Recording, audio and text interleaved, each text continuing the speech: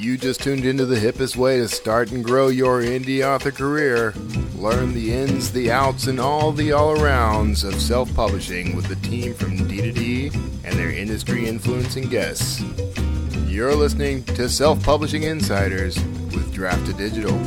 Well, hey there, everybody. Thanks for tuning in to another Self-Publishing Insiders with Draft to Digital. And this time we've got another returning guest. We're kind of doing a thing right now where we've got some guests who've been on the show multiple times in the past, but we just can't stay away, especially from this guest in particular, an FOB, a friend of business, a great guy to hang out with in Vegas and other places.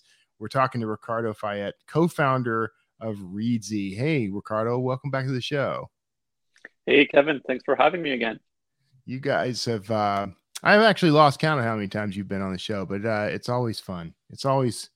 Everyone always responds very well. So that's good. So I am actually excited to talk about this because there's some things happening on the Reedsy front, and I want us to get into those. But first, I mean, how you been doing? How's everything going in terms of Reedsy and your work there? Very good. Very good. I think January, like start of the year, is always a great period for us. Probably for you guys as well. A lot of people publish a lot of books. A lot of New Year resolutions of like people, they get more manuscripts out of the drawer and they send them to editors on Reedsy, or they say, "Oh, I'm going to change my cover." So we always get a surge of an activity in January. Yeah, this was no different. So it's always fun to see. Like December, things slow down a lot, and so even after 8 years, you still worry, like, is it going to pick up again in January as it always does? Yeah. And it did. So it's nice. Yeah. So for those who may not have tuned into earlier episodes or may not be aware, can you give us kind of a rundown of what Reedsy is and what you guys do for the author community? Sure. The main thing we're known for, I think, is our marketplace, where you can come in and get quotes from professionals whom we've vetted for all kinds of different services. So we started with the editing and design, so all kinds of editing, from developmental editing down to proofreading, cover design, typesetting, illustration, and now we also have like marketing in there. So services are for authors who are a little bit further along. So in terms of marketing, we've got people who can help with email marketing, advertising, Facebook, Amazon, BookBub. People can help with strategy. People who can help with blurb writing. And then we've got literary translators, author website designers, ghostwriters. So pretty much all kinds of people you would ever need to hire throughout your writing career. And I think, that's what we specialize in and we're most known for. Then we've got a few other things like a free writing tool, which also exports. But fewer people know about that. It's a little bit like Draft to Digital. You guys are known for your distribution. And yet you have amazing like formatting templates that not everyone knows about. But same thing here. I appreciate the plug for our stuff, but you guys, one of the things I appreciate about Reedsy, by the way, is it's a one-stop shop kind of thing where I can answer the questions when people come to me and say, "How do I find a cover designer? How do I find an editor?" I can boil all that down to just reedsy.com. Then I have to spell it, which I don't know. Why'd you guys go with the double E for Reedsy? I'm going to put that link up, by the way. Yes. So mostly it's because the domain was available. The .com domain was available. That's a big reason. Okay. The other reason is it's basically, it refers to papyrus. Papyrus is made of reeds. It was one of the earliest forms of writing. And so we're like, okay, let's go for that. It sounds cute. So we'll run with it. You know what they say, when you're naming your company and establishing your brand, you should go with something obscure like Reeds. Exactly. I'm teasing. So you guys, when were you founded? 2014. Okay. So a couple of years after Draft to Digital kind of started hitting the pixel scene. So we've all been through pretty much all of it together. So that's almost 10 years. That's 9 years ago. So over the past 9 years, what do you think has been like the biggest shift in this business from your professional perspective? Professional perspective. Biggest shift. Um, I don't know. I think the biggest shift is the one that started it all. And before businesses was like the shift to ebooks. Yeah. Because that's what enabled everything that's come afterwards. Then there have been like smaller shifts that some people thought were going to be huge revolutions, like Kindle Unlimited. Yeah. Now there's AI, there's audio, which keeps growing. But more than a shift, it adds new formats and new possibilities and new markets. So I think for me, the big shift is the thing that made everything possible in the first place, which was the adoption of ebook devices, of e-reading, and the growth of like digital shopping, basically. Yeah. Yeah.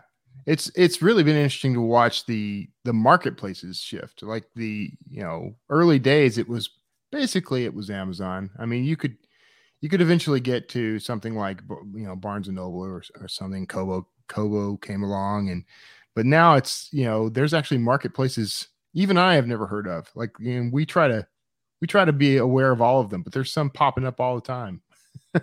Yeah, there's new ones. So what are you seeing? What is the service that authors come to you for the most? Still to this day, it's editing. Yeah. Because I think it's a service that everyone kind of needs and wants, especially at the earlier stages of the journey, and even afterwards, still want copy editing, proofreading. Then it's cover design, though I think for cover design we still get a ton of new authors who are certain that they can do their covers themselves, no matter how much we recommend against that. But I get it. In some cases it can make sense that it's pretty rare. And then we've been really amazed by the growth of marketing. We get a ton of marketing requests. We don't have as many marketers on Reedsy as we would want to, because we're quite selective, and so we get a lot of applications from marketers who probably wouldn't be that great. But obviously we have a ton of interest. I think most writers, whenever one of their books doesn't sell, will attribute that to marketing before they attribute it to the cover or the book itself. So the first request they're going to want to send on Reedsy is a request for marketing services. Then maybe the marketer tells them, you should reach out to a cover designer here, or actually I read the first few pages and I don't think this is ready to be marketed. They usually say it in a nicer way. Yeah.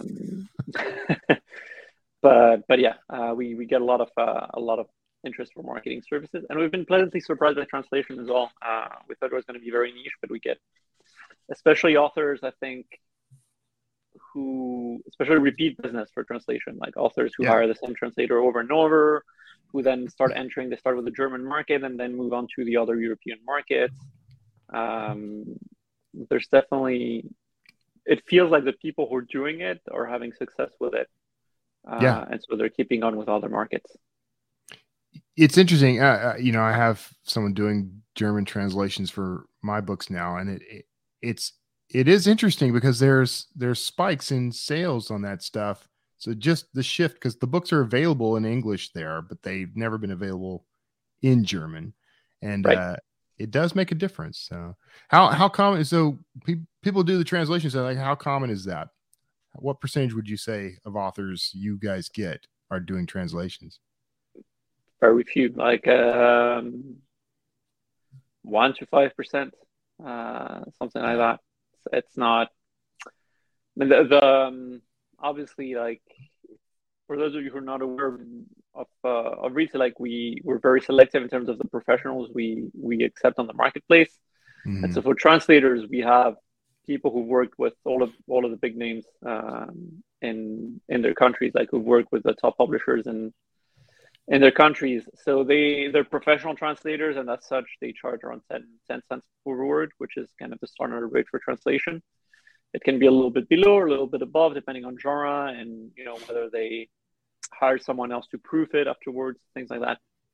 But yeah, it's expensive. Like, you're thinking 80,000 word novel, $8,000. You gotta be making a good amount of money on your on the English speaking market before you can think about putting $8,000 to translate one book. And usually people who do that, they go for the first 3 books in the series. And so we're talking even more money. And they recoup that if they already have an audience, usually in the country where they're translating. Like you, for example, you're getting English sales for your English books in Germany, so it makes sense for you to translate to German, because those people or fans of yours over there, they can tell their friends who don't necessarily read in English, hey, this author's awesome, and now his books are finally available in German. That is the challenge, though, because you are effectively starting over, from scratch. So what is, you've mentioned this a couple of times, when it comes to the people that you guys allow to hawk their services through you, what is the process like to vet those people? It's very manual. So we get them to complete a profile, and that profile is basically their application. And it is what authors see afterwards on the marketplace. And then we look at all the information on the profile, and we have a series of criteria. And usually criteria is, having worked for X number of years as a professional editor or designer or marketer, etc. Ideally experienced in either traditional publishing or with big indie names, people who have proven to sell well, so that we're certain that these people know their markets. And then we review the profiles and we tweak them, or we ask them to tweak them, etc. So it's a pretty long and manual process, but the result is that you get a really nice selection when you're on Reedsy. It's a searchable selection, so you can search by genre, you can search by service, you can search by keyword if that genre isn't in the drop-down menu, for example. So if you want someone who's done like specifically, Victorian romance, you can put in Victorian romance as a keyword, and you're going to get very, very specific list of results. Yeah, that's handy, because everyone's got something slightly different. So being able to kind of fine tune that's very handy. We have a question, I want to pop it up because this is a good question. I think we can go off on this tangent a little, but Ogilvy Stint on YouTube asks, "Is this like Fiverr?" In the sense that it's a freelancer marketplace. The difference, obviously, it's focused on publishing, and that we have a completely different vetting process from Fiverr. Like Fiverr, it's a lot easier to list your services on there. There's a tiny bit of curation, and a lot of it is automated. We accept less than 5% of freelancers who apply to be listed on Reedsy. Wow. Who apply to, basically offer their services on the marketplace. So we're very selective, and the process is completely manual. So that's the main difference, I'd say. That's cool. Yeah. That's impressive. I mean, it's good. I mean, it's good that you're that, I want to say picky. It's not really picky, but I mean, you are, you have stringent rules and that sort of thing. So, what could someone do to, last question I'm going to ask on this part of it, but I mean, what could someone do to up their odds of getting into, as an editor or a designer or whatever? You got some like best practices? Yeah, build experience. So we've got a blog post. If you search for like Reedsy freelancer selection criteria, you're going to find our blog post highlighting the criteria.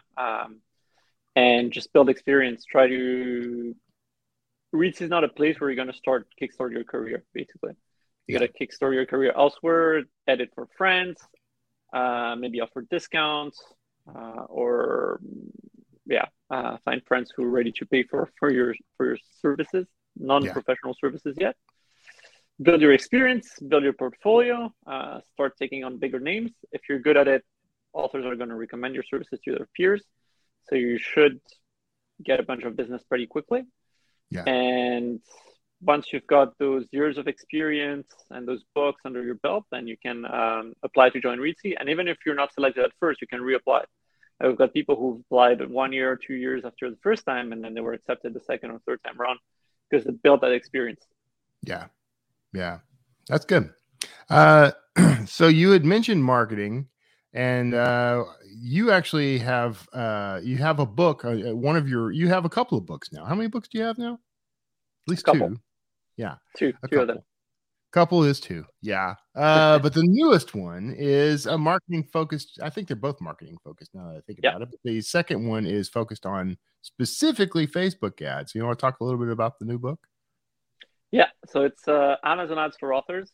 So it's Amazon ads. not Facebook ads, but it's more about Amazon ads. I'm sorry. I got that. That proves I don't have the book yet. It's because it's blue. It's blue. That's what it is. That's the problem. What is Amazon ads are such a tricky thing because there's some guidelines and rules and some things that could prevent you from being able to successfully use Amazon ads. What would you say is the number one thing someone needs to remember if they're going to try to use Amazon ads?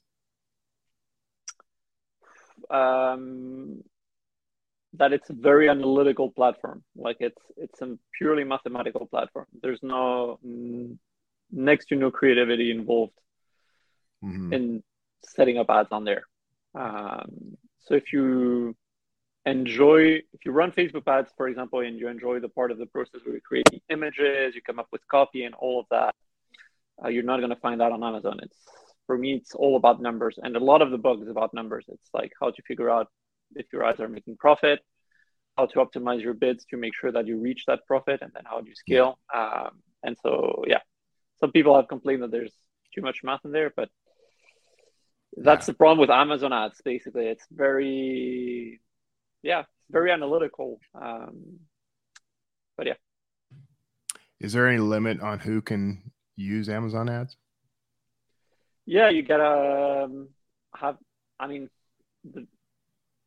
Certain authors might not be able to use Amazon ads for certain products if the cover displays things like nudity. I think the guns thing, if they're pointed at the reader. There are for the steamy stuff, some books are not eligible for Amazon ads, and it's not always super straightforward. It's a little bit hit and miss. Like your ad might get rejected in some cases, and they might go through in some others. So I know that for that kind of stuff, other channels are better. Facebook ads potentially based on the image you select on there. TikTok has grown a lot basically for that audience. But for everything else, I would say that 90% of authors can use Amazon ads for their books. And even if you can't, I would still try and wait for Amazon to shut it down if they want to shut it down. You might advise me against this. I don't know. But one of the things that I've enjoyed about Amazon ads is that I can effectively set it and forget it. Like I've set up some ads that work well enough for what I need, and I haven't had to touch them in forever. So it just, unlike Facebook ads, which seem to kind of eventually their effectiveness fades or something goes south. I've had Amazon ads running for quite a while now that still seem to get the numbers. So, and I'm no good at that. I mean, one of the things I say in the book is that I think authors check their ads way too often for Amazon. It makes no sense to check your ads every day or even every week unless you're getting a ton of clicks. If you're getting, 100 clicks a week, then those clicks are going to be distributed across a bunch of different keywords or targets. So if you check that once every 2 weeks or once a month, that's plenty enough. Otherwise, you're making decisions based on, this target got 2 clicks and didn't sell anything. I'm going to pose it. It's way too early to pose it. You've got no statistical significance there. I actually look at Amazon ads. For most authors I've worked with, I looked at them every couple of weeks or every month. And you spend a bunch of time on that, but you spend that time when there's enough data in there for you to be able to make decisions. Yeah. The tricky thing about ads and trying to track the data and everything is that it can get really expensive. And I think that's what worries people. Do you have tips for how to keep the cost down for testing? Yeah, for me, there are two tactics, right? Which I outline in the book. There's the tactic that was more popular in the beginning when clicks were cheaper, which Mm-hmm. is spray and pray. You put a bunch of different keywords and targets in there. You bid relatively high, and you see what sticks to the wall. Obviously, by throwing a bunch of stuff at the wall, you pay every time you throw something at the wall. So right now it can be costly. So if you've got money and you want to shorten the learning process, you can do that. If you want to bootstrap it more, then you need to stay hyper relevant and start with very, very, very relevant targets. Yeah. That's going to be not even just also boats, but also boats with a super similar cover or a super similar blurb than yours, and going very, very specific. And if it starts working well, then trying to expand progressively, but little by little. So two types of funnels, right? If you have a lot of money, you start with a big funnel, then you narrow down. But obviously, by narrowing down, you spend money. Or the other kind, if you have budget in mind, right? Then you start very, very narrow, and then you expand slowly. All right. I think the real answer here is buy Ricardo's book. So here's one of them. Actually, is it free? No, that one isn't. The first one, How to Market a Book, is free. That one's free. This one, okay. the second one is paid. Okay, so they can get hooked on the first one for free, and then they're gonna definitely want to pay for the second one. Exactly. Now, here's a question. An old tactic. Yeah, exactly. Lure them in. That's the candy. So here's a question. Maybe this is the idea for your next book, Ricardo, but Gregory asks, I'm curious because I'm not a fan of Amazon ads, and Facebook ads been going south for me for years. I mainly communicate on Twitter. Are there tools for Twitter? Do you know anything about ads on Twitter? Every time I've tried it, be it for Reedsy or for authors, it's been terrible. Mm-hmm. And I haven't heard anyone who had success advertising their books on Twitter. Now, there might be some people, but the targeting capabilities are pretty bad. Yeah. On there, and you can get a lot of impressions, but the clicks aren't there. So I would use Twitter if you enjoy using Twitter. I would use it organically, and try to get some organic visibility to readers in there, using the right hashtags, interacting with people, etc., creating threads. But I wouldn't try to advertise on there. Yeah, I have to agree with that because I have had absolutely no luck with getting sales through Twitter. And I've tried all kinds of things. That doesn't mean it can't happen. It just means that I've failed at it. Same here. So let's shift a little. We got more questions, and I definitely want to loop back on a couple of them. But when you guys have some stuff coming up, what are you working on at Reedsy? Yeah, we're working on a few things this year, but the most imminent one is a little addition to our free writing tool, the Reedsy Book Editor.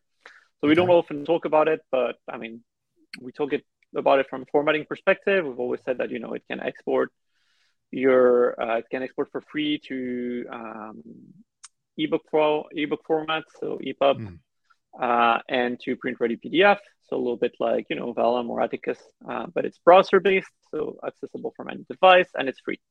Nice. The downside is that you don't have a ton of like templates and formatting options. Like you cannot put flowery things in the corners of the first pages in each chapter, for example. Which is one of the main reasons I think why a lot of authors go for Vellum. But we're working more on like the earliest stages. So we've added goal setting and tracking in there, so you can say, I want to write X amount of words by the end of March. So like 50,000 words. And then the program's going to show you, okay, you need to write X amount of words per day. And you got little graphs to stay accountable. And then you can activate notifications. If you miss your target one day, get an email the next day telling you, hey, you missed your target. But good news, like you only need to write this many words from now on per day to still hit your end of like March target. So it's a little kind of accountability thing. And now what we're releasing probably next week So it's not there yet. But next week we're adding boards in there, which is basically plotting tools. So you'll be able to create in a different section boards for characters, for locations, for magic system, just for notes, and then you'll be able to pin those to a sidebar so that you could, for example, like a whole character pinned in the sidebar with their description, their traits, their arc, all of that. And while you're writing the manuscript, you can refer to that character or to a location or to anything in there. So yeah, I think it's going to be fun for plotting. And then jumping straight into the writing in the same tool. Those kind of tools always end up distracting me from the actual writing. Like I'll spend 3 weeks designing the perfect set of characters and settings, and and before I know it, I'm a professional character designer. What you guys need is a marketplace for people to put the characters and settings and plots and stuff up for sale on Reedsy. Maybe. No, we're thinking of having templates in the future. Yeah, but that'd be handy. I'm kidding about that. I don't think anybody should be buying characters and things from someone else. That just sounds like opening a can of worms. So that's cool. And that's over the next month or so, you said, like in March? Yeah, probably next week. Next week, man. All right. And you told me before this started, this is the first time you've talked about it publicly. So absolutely, that's a D2D exclusive. A D2D exclusive. We get so few of those. That's cool, man. I'm glad to hear that. And I don't hear much about your writing tool. We need to probably push that more because it's important for people to have options like that. I'm a big fan. You probably know this. You actually, I think you sat in on my bootstrapping for authors talk in Vegas, but I'm a big fan of tools that authors can use to produce professional quality work that with like no to low overhead. So I'll have to update my slide deck for Reedsy now. Thank you. I hope so. I'll be there next time. You're gonna have a little checklist. Yeah. Okay. You missed this, and this. So what, in terms of like, speaking of budgets and overhead, and I know that things are going to be variable, but what could an author expect in terms of overhead if they're using Reedsy for these sorts of things? Like, most authors don't have a budget, so right. What should they expect coming in? It depends on the service you're looking for. I think we every year we analyze our data on the marketplace from all the quotes that are sent, and we create these average rates, right, for editing, cover design, etc. Yeah. And it varies a lot by service. It varies, obviously, it varies by genre as well. Yeah. And so we've got these little calculators and graphs where you can see how much editing, how much developmental editing costs for an 80,000 word romance versus memoir or self-help book, right? I think if we sum all the steps of editing up, like if you hire someone for developmental editing, then you hire someone for copy editing, then you hire someone for proofreading, and you hire someone for cover design for like a full-length novel, that's probably going to run by the average rates we see on the marketplace in the $4,000 or $5,000. Okay. Yeah, which is quite a bit of money. Thankfully, you don't have to hire all those services. And usually our recommendation is that, you hire two separate kinds of editors, one for the story element part and one for the mechanical editing part. So someone for developmental editing and then someone who's going to do both copy editing and proofreading. If you've got extra cash and you really want to have zero typos in your novel, then you might want to hire a separate proofreader. Or even several separate proofreaders. I know some authors who do very well and they hire up to 5 different proofreaders, I think, when they release something. Yeah. Which sounds excessive, but I mean, but everyone misses something. Yeah. Yeah, everyone misses something. So if you really want nothing to get through, then you hire a bunch of people. Yeah. But yeah, if you're really good, and then you need to identify where your strengths lie, right? If maybe you're very good at mechanical editing, at catching typos, then you just pay for developmental editing, which is really, really, I think, indispensable at the earlier stages of your career. Yeah. But you save money on the copy editing and the proofreading by doing it yourself. And a few typos are going to be there, but it's life. Readers will forgive that more than they will forgive a huge plot hole or a book with pacing that completely slows down after chapter 3, right? Yeah. So yeah, you got to basically decide where you put your money. Yeah. And that's the rule anyway. I mean, you should be really picky about where you're putting your money and really efficient about it. Okay, so we have a question from earlier, and I'm really curious to hear your answer on this. Is Reedsy a way to connect with agents on some level? I don't know which level. No. You don't have like have an agent directory listing or anything like that. Okay, yeah, we do have a directory of literary agents, where you can create even a short list of literary agents, and then export it. We're not going to connect you to them. It's just a directory that lists their information, what kind of books and authors they've represented, and which agency they work for, where they're located, etc. Yeah. So it's a very helpful research tool, especially since it's free. Like for a lot of other tools, you got to pay. That one is free, so I would definitely use it. But it's not magical in the sense that we're not going to connect you with an agent. Right. What I really recommend, like if you really want an agent, what I would consider getting is hiring a professional editor for a query letter review. That's pretty inexpensive service because they're just going to look at your query and your first 5 pages. But that is so important that their opinion, it's worth investing a couple $100 to really nail those elements, because otherwise you might pitch, start off by pitching the 5 agents you really, really want because they seem perfect for you. And just because there are a few things that are off in your query, they're just going to dismiss it right out of the gate. And you've burned a bridge with 5 agents, your 5 most interesting ones. Yeah. So that's why I recommend spending time and a bit of money to get those things as perfect as possible. Yeah. Which in no way is going to guarantee that, you're going to get the agent of your dreams, but it's going to put all the chances on your side. You could do what, so you're familiar with Elizabeth Gilbert, who wrote Eat, Pray, Love. You remember? Yeah. Okay. So she, in her book, I am going to call it Big Magic, I think is the title. She actually said something about how she actually got a book deal one time because she kept sending the same query back to that same agent, but like years apart.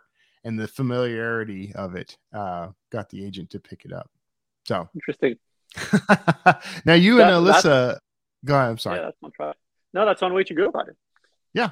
Familiarity. They recognize the idea, and familiarity breeds attraction, they say. So you and Alyssa, our own Alyssa, had the same thought.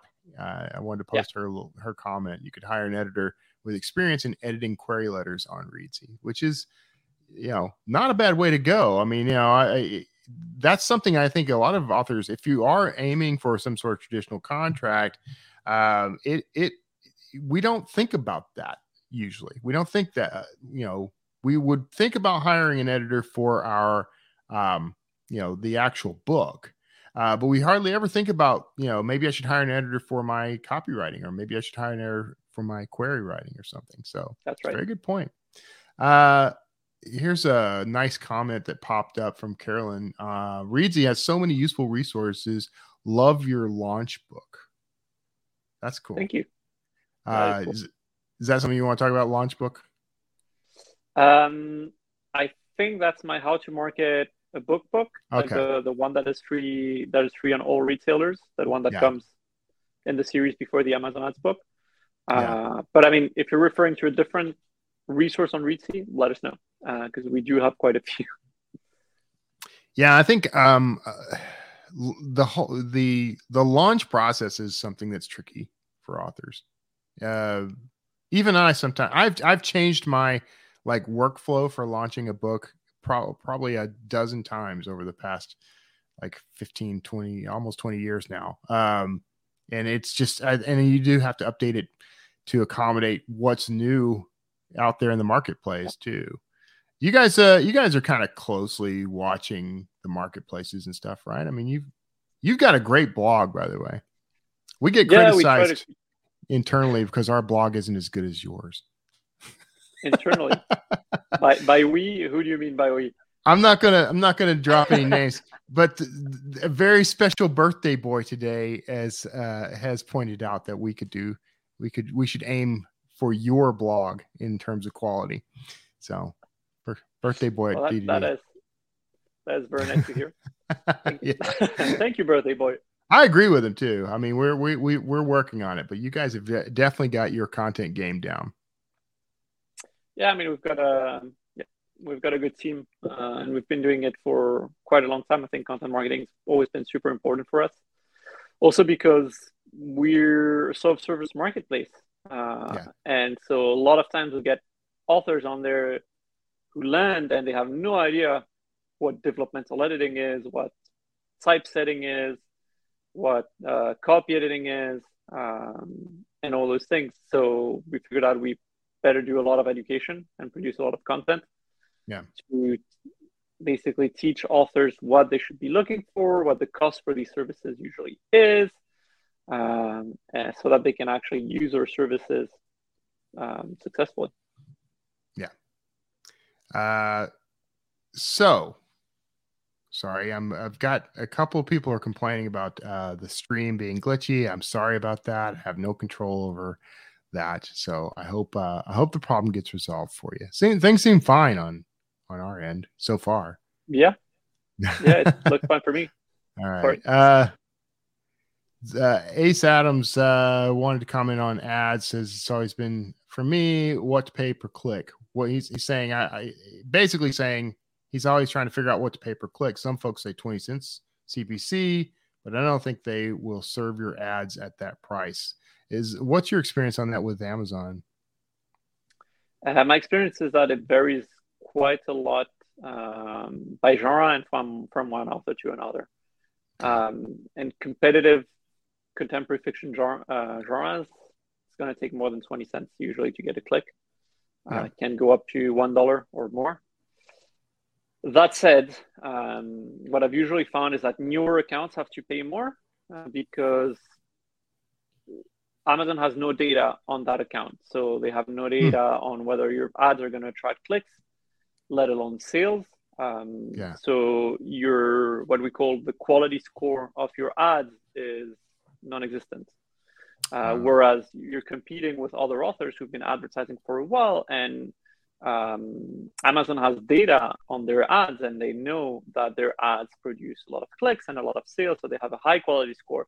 And so for Amazon, it's more beneficial to show their ads rather than yours, unless you're bidding higher, right? Yeah. So in the beginning, you often have to bid a little bit higher, and then you reduce. The alternative is going for very long tail targets and keywords, so the very super relevant stuff that I was talking earlier, where you can afford to bid a little bit lower because there's fewer competition, but obviously you're not going to get a ton of clicks on those because they're long tail.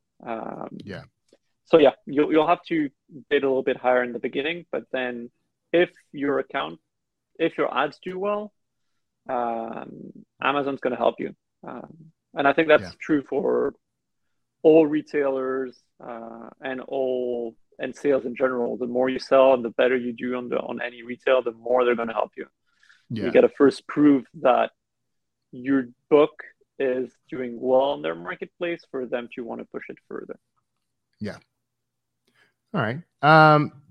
So you, Reedsy, and you in particular, Ricardo, like us at D2D, have a pretty unique perspective on this on the indie publishing side of things. What do you think is the next big turning point for self-publishing? It's looking like it's going to be AI apparently. I'm not big on predicting the future because there's a ton of different things that that can happen. Joanna Penn is much better than that than I ever was. But yeah, there's a bunch of stuff, right? There's like blockchain technology that's been around for a while. In theory, that could be amazing for books. in practice right now, it's very far from ready. Yeah. And we could have said the same thing about AI last year, right? In theory, Right. it can completely change the publishing landscape. In practice, right now, it seems like we're years away from it. Yeah. And right now, it seems like we're there. So it's hard to say, but it does seem like it's the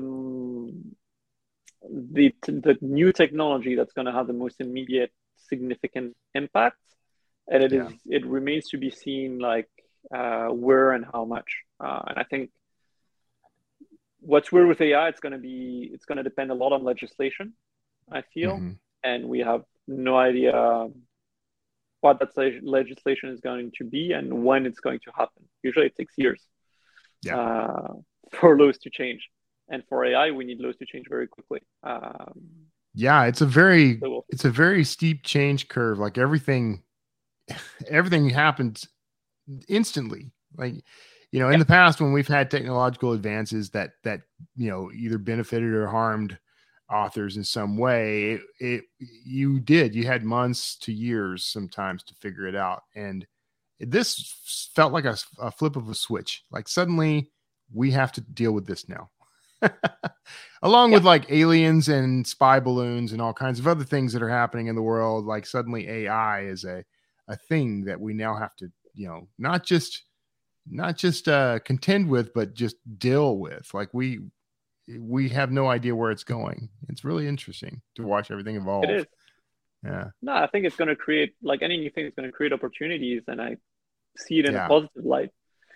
I do think that we're going to need legislation, because otherwise, what's stopping someone from, feeding an AI the whole catalog from a successful author and just like entering their niche tomorrow with 50 different books? But do you see that though as an actual, like, everyone's got a different answer for this. I have my own take on this, but is that any different other than the volume of books that they could probably produce? Is it really a problem that the AI is training on someone else's work? Do you see that as some violation? And you don't have to answer that if it puts you on the spot, by the way. No, I see it as a violation if they train it on one person's body of work, rather than a group of anonymized bodies, right? Yeah. But obviously that creates gray lines, like what constitutes a group? Like how many people do we need to have a group in there?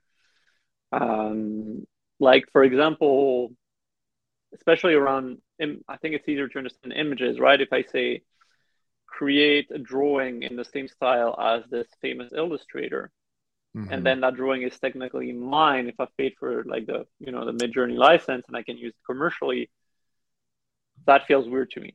And that it feels to me like this shouldn't be allowed, because you're basically taking years of work, feeding it to an AI, and then basically appropriating that work and that style.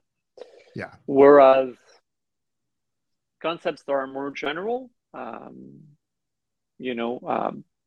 I want a realistic, or I want a painting that's like an impressionist style. Yeah. That doesn't belong to anyone, right? I mean, this is, and we're going to move away from this as soon as I ask this question, I promise, because it is an interesting question. But like, what is functionally the difference between me asking an AI to give me, art in the style of Jim Lee, famous comic book artist, and me going on Fiverr.com and asking an artist there to give me art in the style of Jim Lee? Is it really that different? This is not supposed to be our topic, by the way. So we're off on a tangent. I think the second, if you ask someone to copy it, there can be a question as to the legality. It depends, like, how close what they create is. Right. And let me make it clear. I'm not asking for, I want this exact image by Jim Lee. I just want art in that style, the same as I might want art in the style of Picasso or art in the style of Leonardo da Vinci. But anyway, we're not gonna be able to solve this or answer these questions because there's a lot, there's so much to consider. But suffice to say, neither of our companies are working on anything AI at the moment that I'm aware of. No, don't hate us. But I still see it as a good tool. I use it for some editing. I think it's a very good editing tool. It does. It's pointed out some things that I never would have spotted on my own. All right. Well, we're sorry for getting us off on that in those weeds. For some reason, AI becomes the topic all the time now. I guess it's understandable. But you guys are continuing. I'm always impressed by everything you're doing, always. And I'm one of your biggest fans. I promote you here at Draft Digital. You know, when people ask us for recommendations for things, you guys are always top of mind. So could not speak highly enough of Reedsy and of you, Ricardo. You and I got to hang out in Vegas this last time for the first time. We didn't get to bond earlier, but we bonded in Vegas. So it was good to see you there. Yeah, so it was great. Anything you want to throw in here at the end? We've already talked about what's coming up. You can pitch your books or anything else you want. I think we've told about pretty much everything. Like that's it. Well, everything Reedsy. All that's left to say is make sure you go to Reedsy.com. That's REEDSY.com. Name for Reeds. I learned in this episode of Self-Publishing Insiders. See, you had Ricardo, to invite me again to yes, the you'll real be back. Reedsy. You'll be back. You're always back. You always come around. Everybody watching this, make sure you go to Reedsy.com, visit that, check them out. Definitely there. Stay for the resources. It's a great tool. Make sure that you are signing up for an account at Reedsy, but also at draftedigital.com. We can help you out, and make sure you bookmark d2dlive.com where you can get updates on upcoming episodes like this one. That's going to do it for this episode of Self-Publishing Insiders. Thank you again, Ricardo, and to everyone else, thank you, and we'll see you all next time. Take care. Thanks, Kevin. Thanks, everyone. That's it for this week's Self-Publishing Insiders with Draft to Digital. Be sure to subscribe to us wherever you listen to podcasts and share the show with your will-be author friends. And start, build, and grow your own self-publishing career right now at draftdigital.com.